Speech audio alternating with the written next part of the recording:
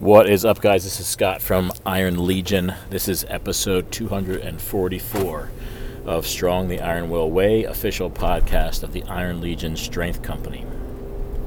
So you guys have heard me talk many times about what I love about this whole strength game is that it so directly correlates with life and life's challenges.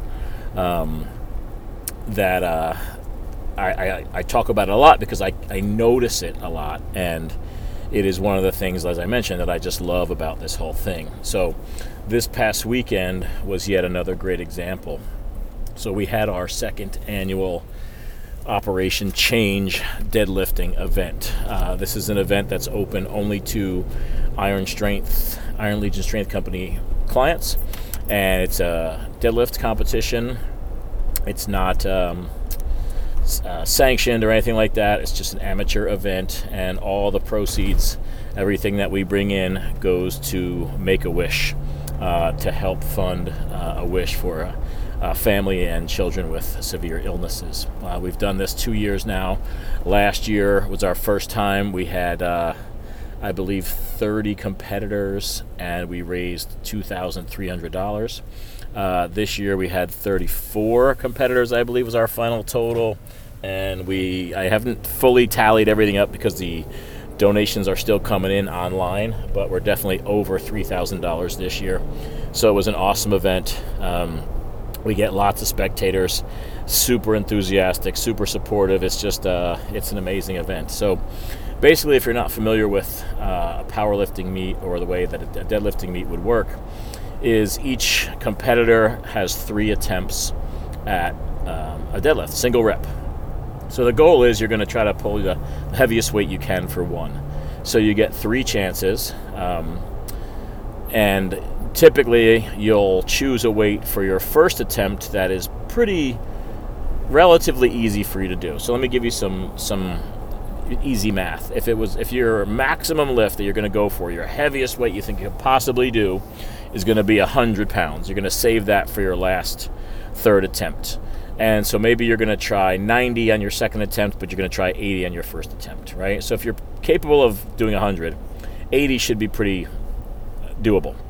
So we pick a first attempt that's very doable to kind of help build confidence and get the jitters out. Your second attempt is going to be heavier, closer to your maximum attempt, and your third attempt will typically be your maximum attempt. And this is how most powerlifting meets work. A full meet, you would do this with squat, bench, and deadlift. We, for our charity event, just use the deadlift. So we had a lot of competitors this year who are not competitive powerlifters. Well, let me back that up. The majority of our contestants are not competitive athletes. They are simply people who love lifting, people who like to deadlift. They might have been deadlifting for 3 months, they might have been deadlifting for 3 years, but this is just an opportunity for them to experience the thrill of competition and also to raise money for a good cause and do it in a very safe and supportive environment. And not have to feel like they have to be at the level of how strong people are at a sanctioned meet where they might feel intimidated by not being at that level yet. So a lot of our people have never done anything like this in front of other people. They've deadlifted in the gym, and if you're not familiar with our gym, it's fairly small. It's 3,500 square feet total, but it's broken up into smaller rooms. So you're never in a room with more than probably 10 people at a time. It's very private. There's not a membership, so it's all training. So a lot of these people have been lifting weights under the supervision of their coach with some other clients around, but never in front of a group, not even like at a typical public membership gym with a lot of people around.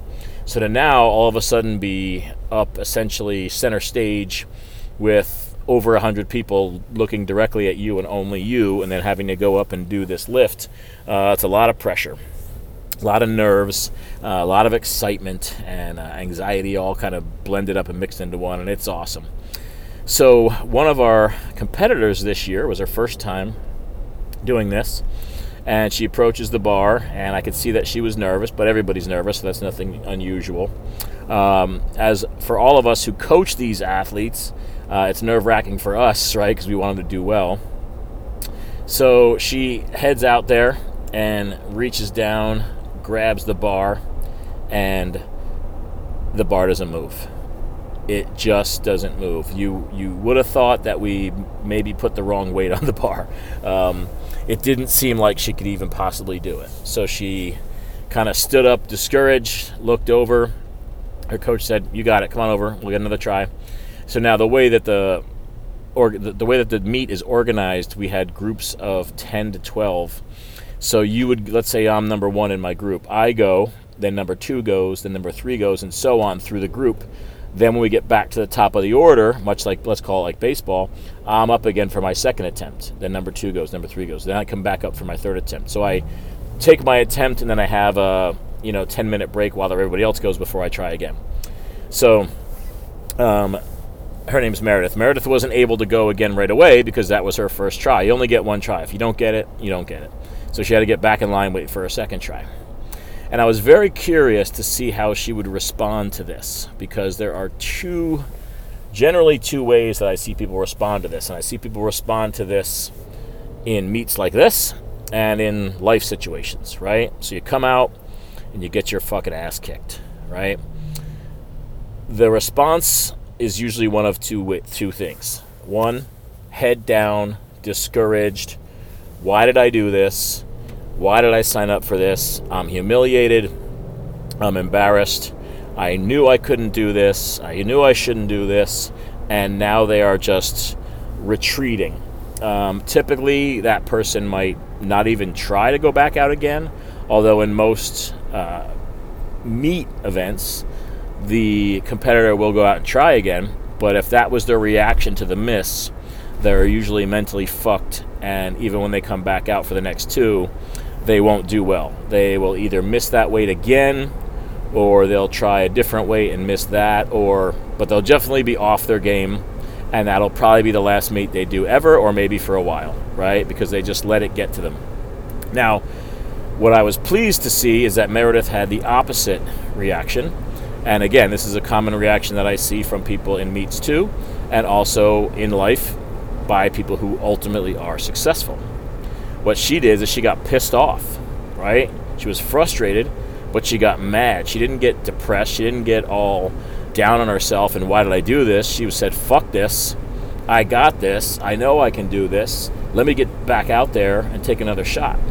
So I believe it was 200 pounds on the bar for her first attempt. She went back out for 200 pounds the second attempt and pulled it off the ground like it was nothing.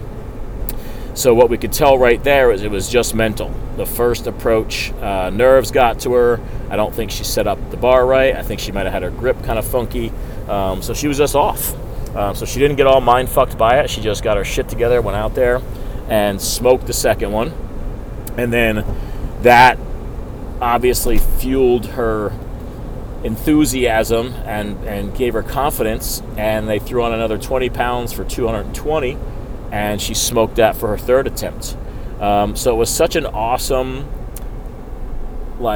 display of what this is all about, right? Because that's the mindset that strength training and powerlifting and muscle building can do for you. You know, it gives you this resilience to say, all right, motherfucker, you might have knocked me down once, but I'm coming back stronger and I got this, right?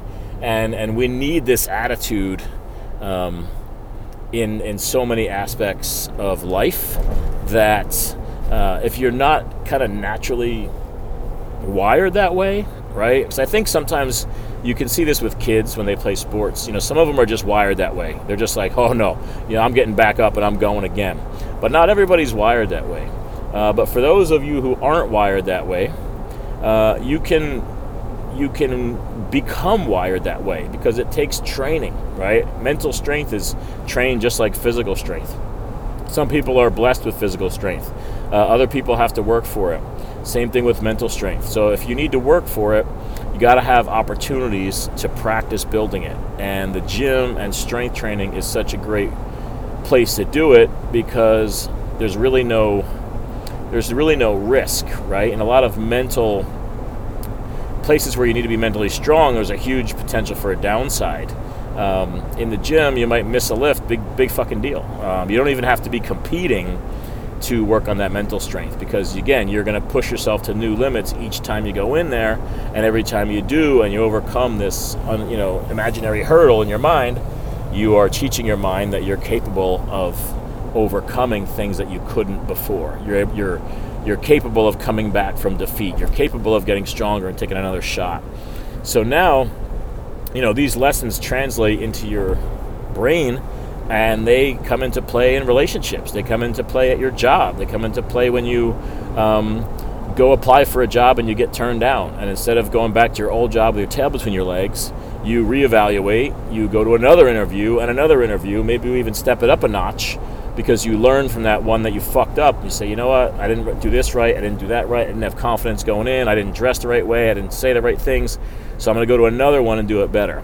Actually, I'm going to go for even a higher position because I just learned that what I fucked up in that first one I can correct and do even better. So many things, and you can apply that to so many areas, and I know you can take that leap. Also, why I love sports in general, because I think you see this a lot in sports, but I think it's an often overlooked area of strength training that is just why it is so addictive for those of us who love it, and why it's so important for people who may not necessarily think they want to be physically strong. They don't necessarily want to be bodybuilders or powerlifters or build big muscles. That's not what it's about. If you look at a lot of the people who competed in this event, a lot of people that work out at our gym, they wouldn't be people that you'd call bodybuilders or powerlifters or people with huge muscles. They're just normal people who are recognizing all of the positive aspects of getting stronger, building muscle, building self-confidence that comes with strength training. So shout out to Meredith for smoking that lift, inspiring everybody to keep trying and to get back up when you get knocked down, and winning a well-deserved comeback lifter award of the day. See you guys.